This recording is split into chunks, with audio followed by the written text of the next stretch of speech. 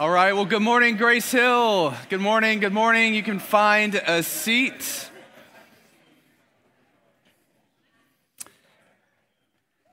It is so good to be worshiping with you this morning. So glad to see all of your faces here. Happy Father's Day to the fathers in the room. We are just so grateful for you, and we pray that today is a day where you are just reminded of how pleased the Lord is in your work, in your sacrifice, in your love as a dad. I'm so excited to jump into the scriptures with you this morning. If you have a Bible, you can open it up to the Gospel of Luke. The Gospel of Luke, as you know, we've been going verse by verse through this long book for quite some time. And so you can open it up to Luke chapter 10. Luke chapter 10. And if you'd like to use your phone, that's fine with us. Use your phone. The scriptures will be on the screen behind me. However you can get scripture in front of you. It's important that all of us are reading God's word together. So last week, I opened our time together, the sermon, as we were opening up the scripture, and I asked this question.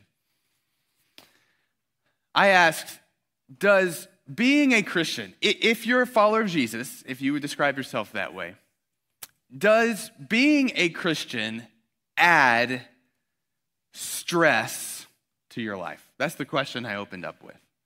That's a tough question to ask, but I think it's an honest question. I also think it's a question that many of us, at least I know I do, resonate with. Does being a Christian add stress to your life? We were just singing this song. I grabbed the chart because as we were singing it, it kind of hit me. You know, I have tasted life. Nothing satisfies like you do, Jesus. The fount that won't run dry. Nothing satisfies like you do. And I think an honest question that I have that's similar to this question is, do you feel that way about your faith? Is your relationship with Jesus this one where you feel like, man, it's just this overflowing well of satisfaction and joy and peace? Or do you feel maybe, I feel like it just adds a bunch of things to my life? Where would you be with that? So last week when we asked this question, we approached it and we were asking the question from the scriptures, where is your face set? Right? And you're like, that's a weird question, but it's actually from Luke chapter 9, and the whole question is, what is your overall purpose in life? You know, where's your face set? Where's your gaze set? And we said that as followers of Jesus, our gaze needs to be set on the kingdom of God, and all of our circumstances in life can't get in the way of where we're going. And yet, many times we're tempted to set our face, to set our gaze upon the things of this world. And when we do that, what happens is our faith becomes an obstacle to the very thing that we've actually set our face upon. Therefore, it just becomes an added stressor in our life, if you will. This week, I want to approach the same question, but from a different angle. I want to approach the question talking about the rhythm of our life. Rhythms of work and rest. Rhythms of pouring ourselves out and being filled back up. We are a very busy people, especially in our culture. All of our lives are packed pretty much to the brim with things that we're doing, things that we need to accomplish, things that we need to make sure we check off the list. And for many of us, and I know for me in my faith, a lot of times what it can feel like is it's just one more thing to add into a very full and busy life. One more thing to do, and therefore it can feel like all it is an added stressor. So here's what we're going to do. We're going to continue in Luke.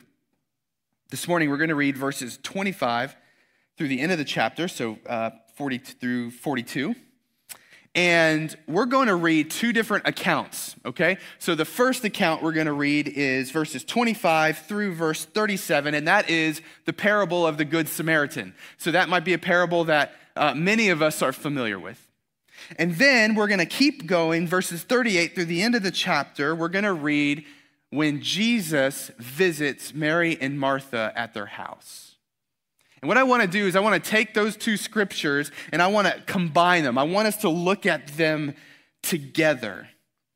And here's what I want us to see this morning is this. I want us to look at the radical way that Jesus calls us to pour our lives out for others.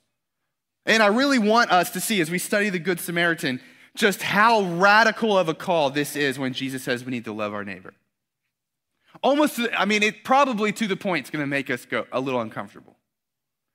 But then at the very same time, I want us to see the radical way that Jesus calls us to stop, rest, be filled, and to receive his love. A rhythm in our life. So let's jump in. Let's read these two accounts.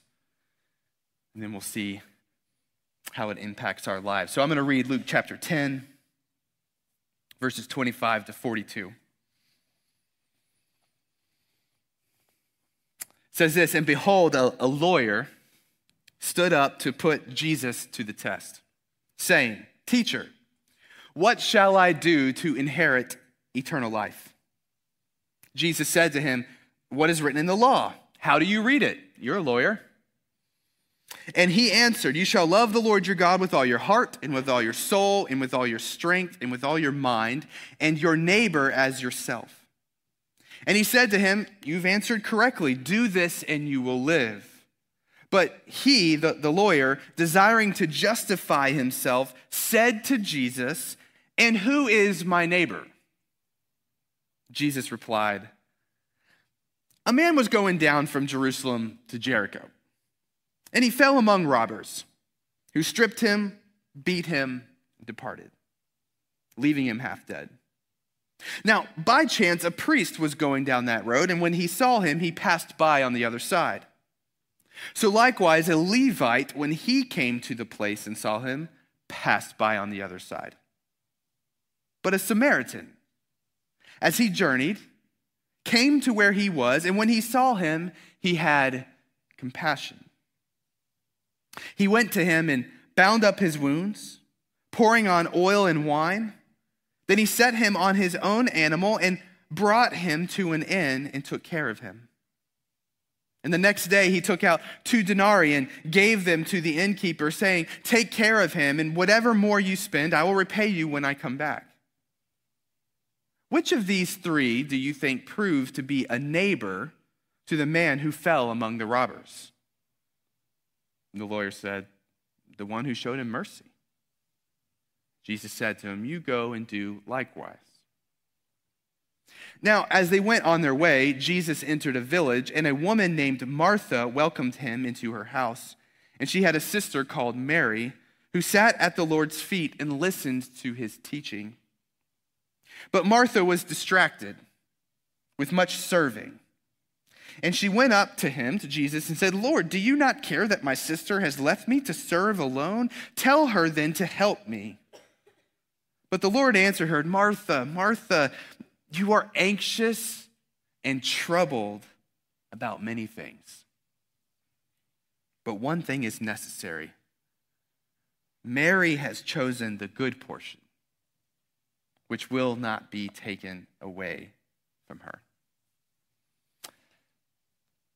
So our passage today starts out with this lawyer coming up to Jesus, seeking to test Jesus. Now, this is a Jewish lawyer. All right, so he should be, we would assume that he is an expert in the Jewish law, the Old Testament, basically, or at least the first 5 books, right? So he's coming up to test Jesus, to see what Jesus is all about, and says, hey, what must I do to inherit eternal life? Jesus does what he always does, turns it back on him and says, why don't you answer that question? And he gives us the 2 greatest commandments, right? Love the Lord your God with all your mind and heart and strength and soul, and love your neighbor as yourself. And I think what we get in these two accounts that we just read is in the parable of the Good Samaritan, I actually think we get, obviously, a description, an explanation of what does it actually mean to love your neighbor. I also think in the account with Mary and Martha, we get a description and an explanation of what it means to love God. And in these two, we see a rhythm, an ebb and flow of the Christian life, of loving our neighbor and loving God, and how those two interact with one another. So here's what I have. I'm going to organize the rest of our time in 4 different points, just out of these 2 texts that I want us to work through. 4 different points, okay? So here's point number 1 to get us started, and that is this. To love neighbor is primarily an act of giving. That's point number 1. To love neighbor is primarily an act of giving. So this parable that Jesus tells this Jewish lawyer is ingenious storytelling. All right? And the reason for that is because what Jesus does is he comes up with a fictional story. That's what a parable is. That's designed to communicate a point. And he comes up with this story that's very plausible to this Jewish lawyer. All right? So he says there's a man who's journeying from Jerusalem down to Jericho. So we would assume from the beginning that this man journeying is a Jew because he was probably in Jerusalem to worship at the temple, offer sacrifices at the temple, and he's journeying home. That's the assumption, that he's a Jewish man. And he's going down this road. It's also very plausible that he would get mugged and beaten up because this particular road from Jerusalem to Jericho was very dangerous, and it was common for people to be mugged on that road if you were by yourself. And then we've got in the story, a priest and a Levite pass by and they see this man who looks dead on the side of the road. He's been beaten up so badly he looks dead. Now, it would be plausible in this story, this kind of hypothetical situation, for the priest and the Levite to pass by. Why? Well, one, if they were traveling alone and they saw a man who looks dead, has been mugged, they're probably assuming there's bad guys around. I need to actually hurry up and get out of here, right? So just to protect your own safety, it's plausible that these guys wouldn't stop. I think we could relate with that if we felt in danger.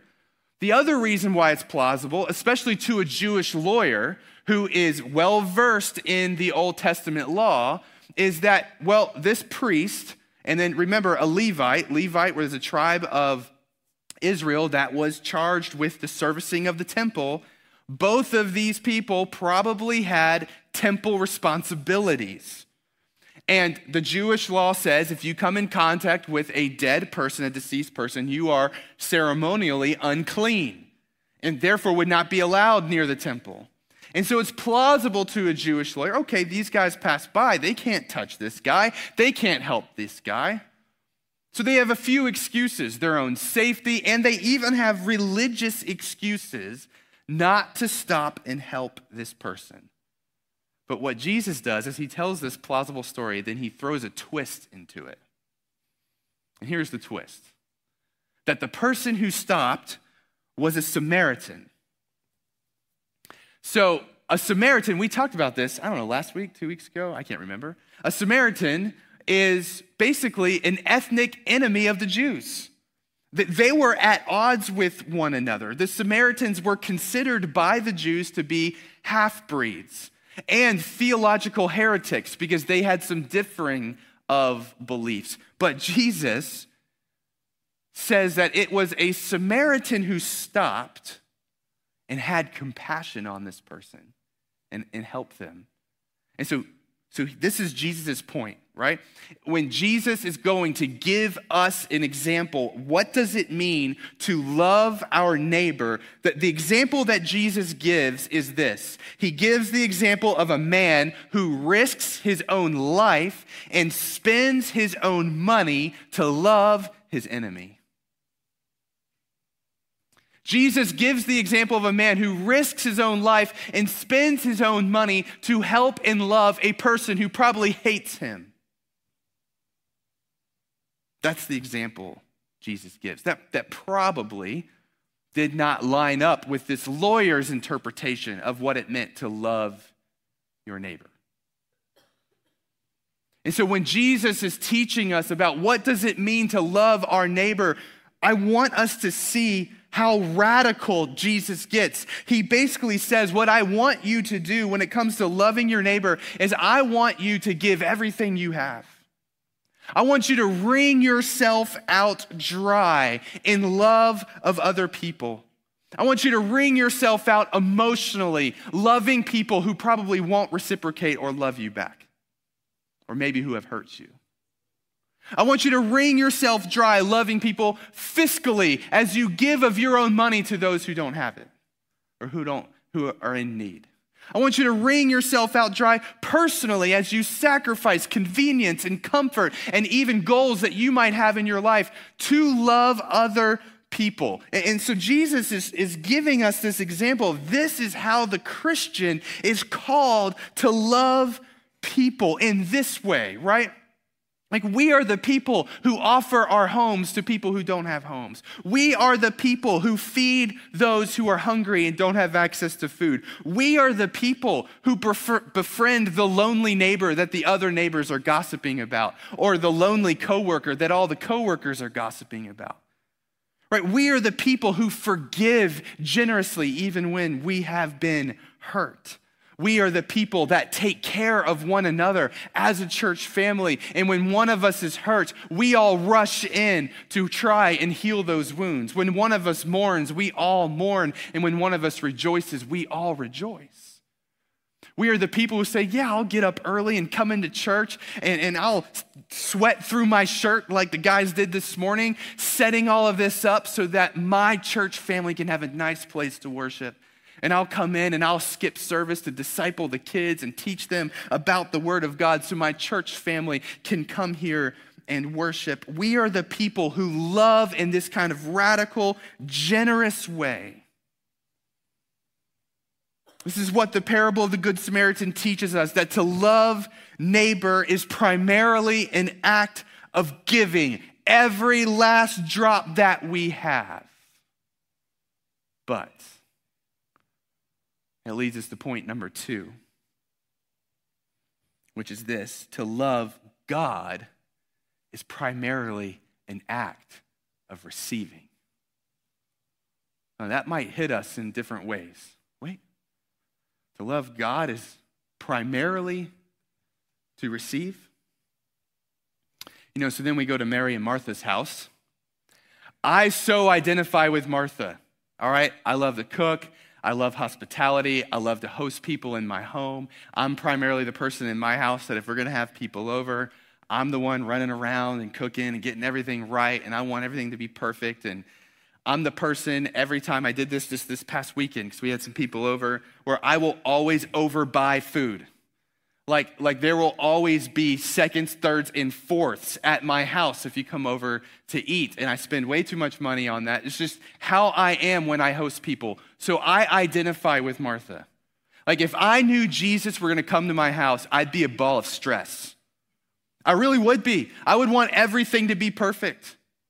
And I'd be running around just like Martha did. And I honestly think when it comes to our personal relationship with Jesus, many of us are like Marthas. Yes, we pour ourselves out to love our neighbors and to love other people, and we are constantly wringing that out over and over and over again. And then when it comes to our personal relationship with Jesus, we approach it like Martha. I have to squeeze even more out for him. There's more that I have to do for him. When I actually enter into a quiet, personal time with Jesus, the way that I approach it is not, this is a time for me to dip that sponge into water and to soak in. This is actually a time for me to make sure I study everything and make sure I journal and make sure that I pray through my prayer list and make sure that I do all of the things that I think I need to do to please Jesus. We're like Marthas running around the house. And what is the result? in our Christian walk with Jesus. Jesus says to Martha in verse 41, Martha, you are anxious and troubled about so many things. I just want you to sit and not do a thing. What's the result? Stress, running on empty, living a Christian life where we sing this song we just sang and we go, I don't know if I can relate with that. My fountain does run dry. I have nothing else to give. So what do we learn from this encounter between Jesus and Mary and Martha in our text this morning? As I think is that the primary way, not the only, but the primary way we love God is we actually receive his love. We rest in him. We don't have to work. We don't have to continue to wring ourselves out to earn God's love. We can simply sit and receive as Mary did. So here's what this means. Here's what this means. We cannot love our neighbors in the way that we learned about in the parable of the Good Samaritan. We cannot love our neighbors like that, wring ourselves out, if we are not willing to receive from God, to be filled back up. So, in other words, here's what I mean. Before we can see ourselves as the Good Samaritan in the parable, the compassionate one who is going and seeing people and helping them and wringing ourselves out to love them, before we can see ourselves as the Good Samaritan in the story, we first need to see ourselves as the man beaten up on the side of the road in the story. The temptation in the parable of the Good Samaritan is to think, okay, I'm called to be the Good Samaritan, but the good news of that parable is actually you're the man on the side of the road. You're the one that has been beaten up and left for dead by your sin. You're the one that actually has been alienated from God. You're the one who has no hope. But Jesus comes walking along the side of the road. And at that moment, he's your enemy. Because of our sin against him, because we've rebelled against God, he is our enemy. We would imagine that he would be the last person who would stop to help us because of the ways that we have sinned against him. Just like the Jew would imagine that the Samaritan, that's the last person who would stop and help me. But the gospel of Jesus Christ says that it is Jesus, the very one whom we have sinned against, who sees us, has compassion upon us, comes to us, picks us up, and at his very own expense heals our wounds. Goes to the cross so that his blood could be poured out to forgive us of our sins, to cleanse us from our sin against him, and to invite us into a life redeemed from our sin, healed in his family. See, the one thing you have to realize about the gospel of Jesus Christ, and let me just say this for those of you in here who you're not sure if you believe in Jesus or not. What we need to understand about the gospel of Jesus Christ is that you begin your relationship with God by receiving. You don't begin your relationship with God by earning. We are the man on the side of the road, left for dead. There is no hope. There is nothing we can do other than Jesus simply coming by his grace and his mercy and offering to help us. But we have to receive it. We have to let him pay the cost. We begin our relationship with God by receiving. But now I have a message for those of you who have received that. You've trusted in Christ to be your Savior. You've received his grace and forgiveness. For those of us who have done that and we have lived our Christian life over and over again, I want you to know this too. You grow and you mature in your faith in Jesus by receiving.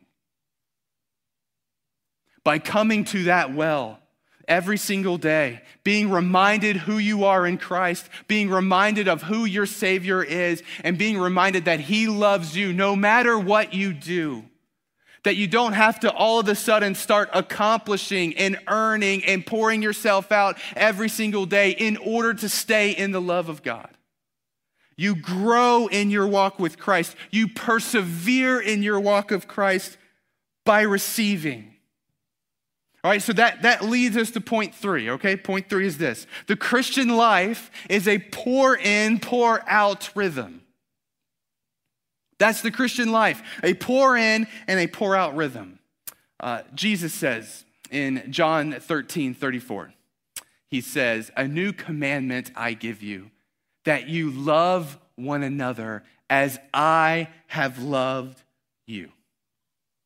That the way in which I've loved you, being the guy along the side of the road who saw you, had compassion, picked you up, and saved you at my own expense, the way that I've loved you, now I want to empower you. I want to pour into you that love so that you can go out and love others in the exact same way. Love others as I have loved you. Allow me to pour into you so that you can go pour out for others. This is the rhythm that God wants us to have in our life. But it starts with sitting at the feet of Jesus and receiving his love. And so here's my goal for us this morning. Here's what I hope every single one of us walks out of here convinced of, or at least maybe I got you on the road to being convinced of this. And that's this: the productivity of rest.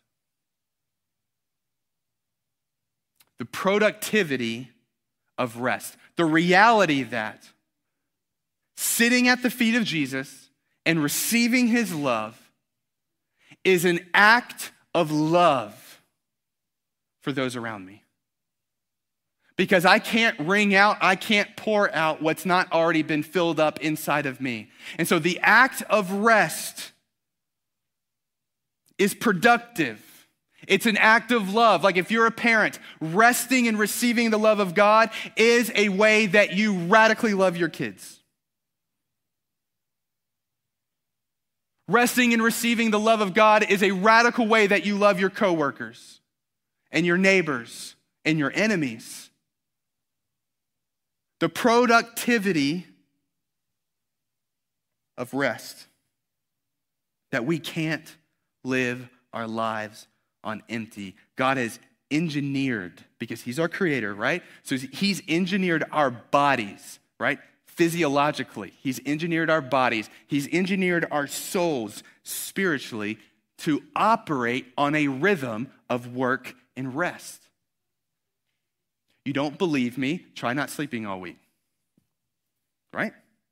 Your body will shut down. We have been engineered to operate on a rhythm of giving, then receiving, work and rest. And if this is true, then to allow our bodies to have rest, to allow our souls to rest and receive the love of God is a radical act of love to those around us.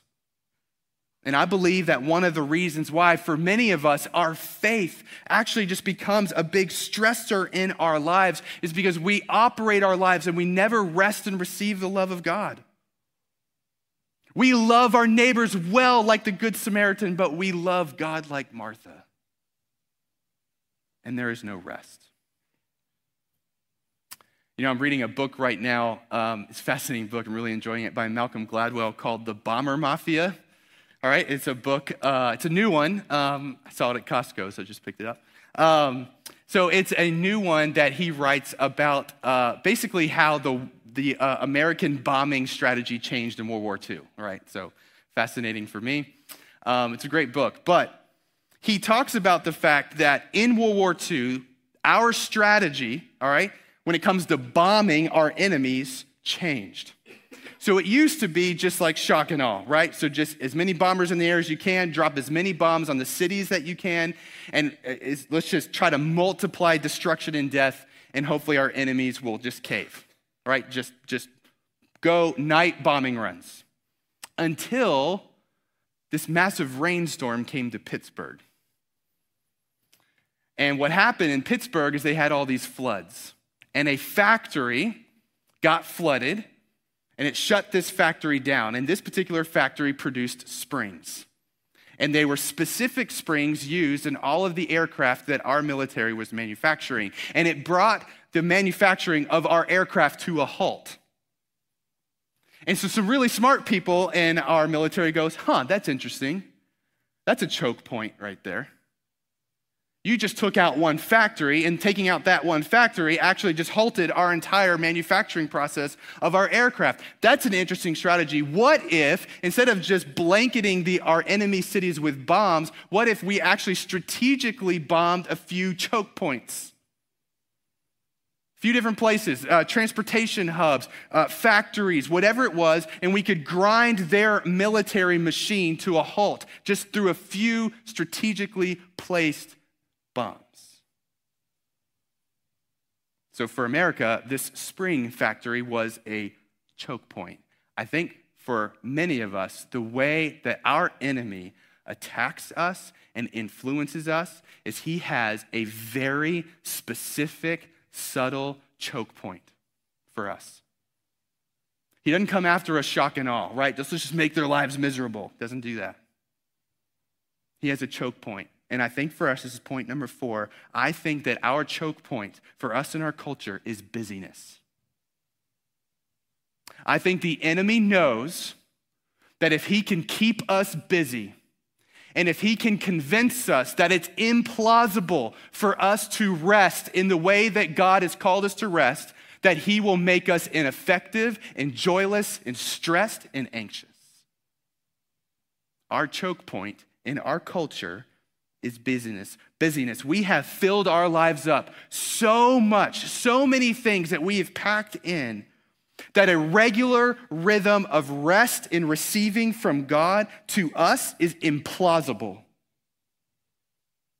Radical. I mean, if you just think about how technology has impacted our lives. Technology, an amazing thing, very good. But what has technology done? It's made us more efficient, and therefore we just pack more stuff in. Right? Why has COVID made everyone exhausted? We all got to stay home for a year. Why are we so exhausted? Because we've packed more into our schedules. Oh, great, I don't have to commute anymore. I can work longer. Right? Oh, great, I can talk to 18 different people at the very same time. We've just made ourselves busier. I even see it that we've made our devotional life, our time with the Lord, right? We've used technology to make that even busier for us or more efficient for us, right? Well, I can just jump in my car and listen to a podcast. I can just do a 5-minute devotional. I can just listen to something real quick. I can get my time in with the Lord real fast. It's part of my day, and I can move on the rest of my day. And no wonder we're exhausted, and no wonder our faith feels like it's nothing but an added stressor in our life. This is our choke point. We are so busy. We're wringing ourselves so dry. We have nothing left to give. Nothing to give our neighbors, nothing to give our church family, no capacity for anything. We don't have the emotional capacity to deal with hard conflict. We don't have the capacity to give up our comforts and our conveniences for other people. We've just got nothing. We get home at the end of a long day and we veg out in front of Netflix because we're just so fried. I see that in my life. And so what I want to challenge us with today is that we must protect ourselves from this choke point, busyness. We've got to protect ourselves from it. And so here's my challenge I want to issue to all of us this morning, and that is this: resist busyness through giving God, listen, 45 to 60 minutes a day alone. And I know for many of us, we're like, there's no way that's happening. You want to see my calendar? You want to see what I have to do? I have like 18 kids. Like, how am I going to do with everything my kids got to do? 45 minutes to 60 minutes a day with God. And listen, there's no magic around those words. I just know that that time frame is going to be a challenge. Resist busyness through giving God that much time a day. And I'm going to say this: if that is implausible in your life, And guys, I'm preaching to myself right now. I'm looking at my calendar. I've been trying to put this in. It is a struggle. And I can get away with putting that in my work hours. If we cannot do this, if it's implausible, then I think that our lives are out of rhythm. And that we actually have to make some hard choices and say no to some things. And I know the pushback's immediate, right? It's, Alan, you know, I mean, like my kids, like, do you know, like the activities they do, the appointments they have to go to, and the homework, and this, and then I've got my job, and then I've got these other responsibilities of cooking and cleaning, and there's just like all of these things. I get it. I totally get it. We've created a culture. We're a part of a culture where we go, this kind of rest is radical and implausible. And I think it's exactly the enemy's strategy. And so I do think this is an act of resistance. It's an act of assault against unhealthy rhythms in our life, and that we need to give God this kind of time in our life because, listen, it is a radical act of love. Again, parents, I'll say to you, it's a radical act of love for your kids to give you this time. It is not selfish. It is a radical act of love. If you're an employer and you've got employees under you and you're dealing with stuff every day, all day, it's a radical act of love towards them for you to give yourself this time every day with God. Radical act of love. So here's what I want to do. I actually want to give you a structure for it. Okay? How would I structure this 45 to 60 minute kind of time a day? What does it even look like to receive the love of God? What is it when you use those words? What do you mean by that? Okay, here's what I don't mean. What I don't mean is put yourself on some crazy reading plan that's almost impossible to do, and every single time you have your 45 to 60 minute time with God a day, you're stressed out, but you're trying to stay on the reading plan. It's not what I'm talking about. What I'm not talking about is having a prayer list that's a mile long and you can't even get through the entire prayer list every single time and you feel guilty because there's people you're not praying for. It's not what I'm talking about. That's Martha. Here's a structure. It's read, sit, write, pray. Okay? And just go with me on it. All right? Just give it a shot. Okay? This isn't in the Bible. All right? This is just, kind of coming from the Bible, and I'm giving you an idea. So if you don't like it, that's fine. But here's how I think you should structure it. It's to be like Mary in this way. I want you to sit down for 45 to 60 minutes. I want you to have that time by yourself. And here's what I want you to do. I want you to get God's word, and I want you to read it. It could be a psalm, whatever you're reading through. Once you read it, I want you to put it down, and then I want you to sit. Go for a walk or whatever it is. I don't care, but be silent. Be Mary. Sit at Jesus' feet and receive. And I'm talking for like 20 minutes. Be silent. And here's what I'm going to promise you will happen during those 20 minutes. Is all the cares of the world are going to come flooding in. Everything that makes you anxious.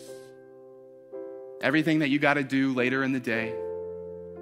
Maybe you'll replay some conversations that you had from the day before. Maybe there's people that you're worried about or anxious about. They're going to pop up into your head. Stuff with your kids, stuff with work, all kinds of stuff. And what you do during those times when you're just sitting after reading the word is you just trust Jesus with it. How do I do that? You sit. Don't do anything. And as you breathe in all these worries, and as you breathe out, you say, Jesus, I trust you with this. I trust you with this. I trust you with this. And then when you're done sitting for that 15, 20 minutes, I want you to write. You don't have to write a lot. Just want you to write. And I want you, maybe there's something on your heart that was significant and you need to write out, I'm trusting Jesus with this. Maybe there was something from the scripture that you read that really impacted you and you write about that. Just write what's on your heart. And then I want you to pray. Pray about the things that were on your heart. Pray about the things that you're anxious about. Pray about what you learned, what you read through Scripture, whatever it is. But I want you to read God's word, sit at the feet of Jesus. I want you to sit and trust God with your cares. In our culture, this is the hardest thing for us to do, is actually sit and do nothing and receive. And I want you to write, and I want you to pray. I believe that if we as people, as a church family, if we decided that we're going to resist the rhythms and cultures around us by carving out this time, we're going to say no to things. We're not going to allow it to be implausible for us to live the rhythm and the life that God has called us to live. I believe if we as people do that, then we will be able to love our neighbors in such radical ways that we never imagined. This is the well that we draw from. We begin our relationship with Jesus by receiving, and we grow and we continue and we persevere by sitting at his feet and receiving. So here's what I'd like us to do. If you had communion, you can grab that. If you didn't get communion on the way in, there's some on the table back there. Maybe raise your hand, and I don't know if a few people would be willing to deliver a few communion cups.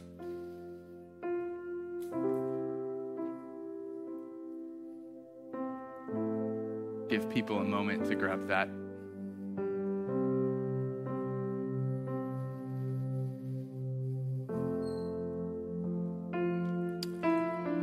As you grab your communion cup, what I want you to do is I want you to sit.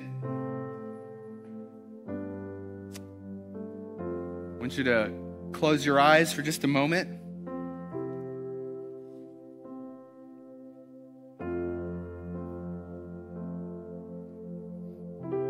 I want to take us back to the parable of the Good Samaritan.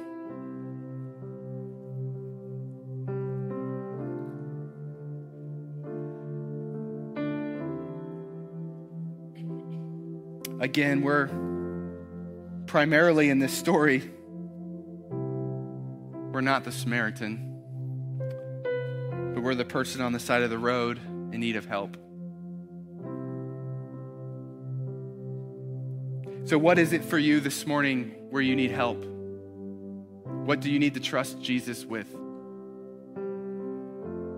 Maybe for you, it's trusting Jesus for the first time. Jesus, I trust what you have done on the cross for me, and that through the cross you have forgiven me of my sin, and that I am perfectly acceptable in your sight, and that I do not have to work to earn that. There's nothing else I have to do but to trust you. Maybe for you, there's some worries or anxieties in your life right now. Maybe there's something going on in your life and you don't know what to do. Or you're in a conflict and you don't know how to navigate that conflict and love that person. Or you've got some decisions that you have to make and you're not sure what decision to make. Whatever it is, just in this moment, I want you to imagine yourself on the side of the road, feeling helpless in that. And Jesus comes and says, I'm willing to take care of it. Trust me with it. And just for this moment, right here, right now, I want you to receive his love. You don't have to do anything.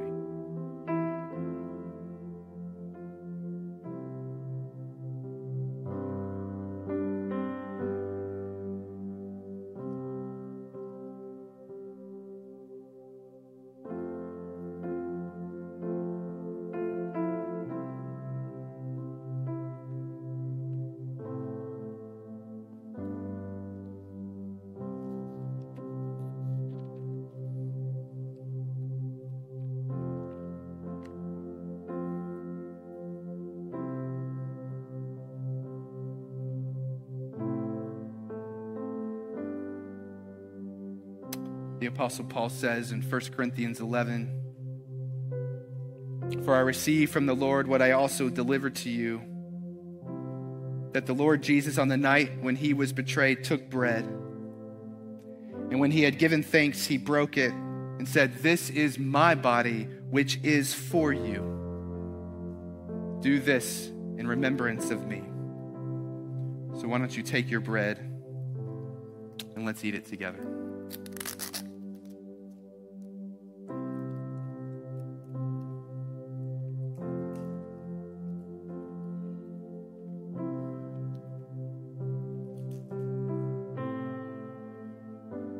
In the same way also, he took the cup after supper, saying, "This cup is the new covenant in my blood."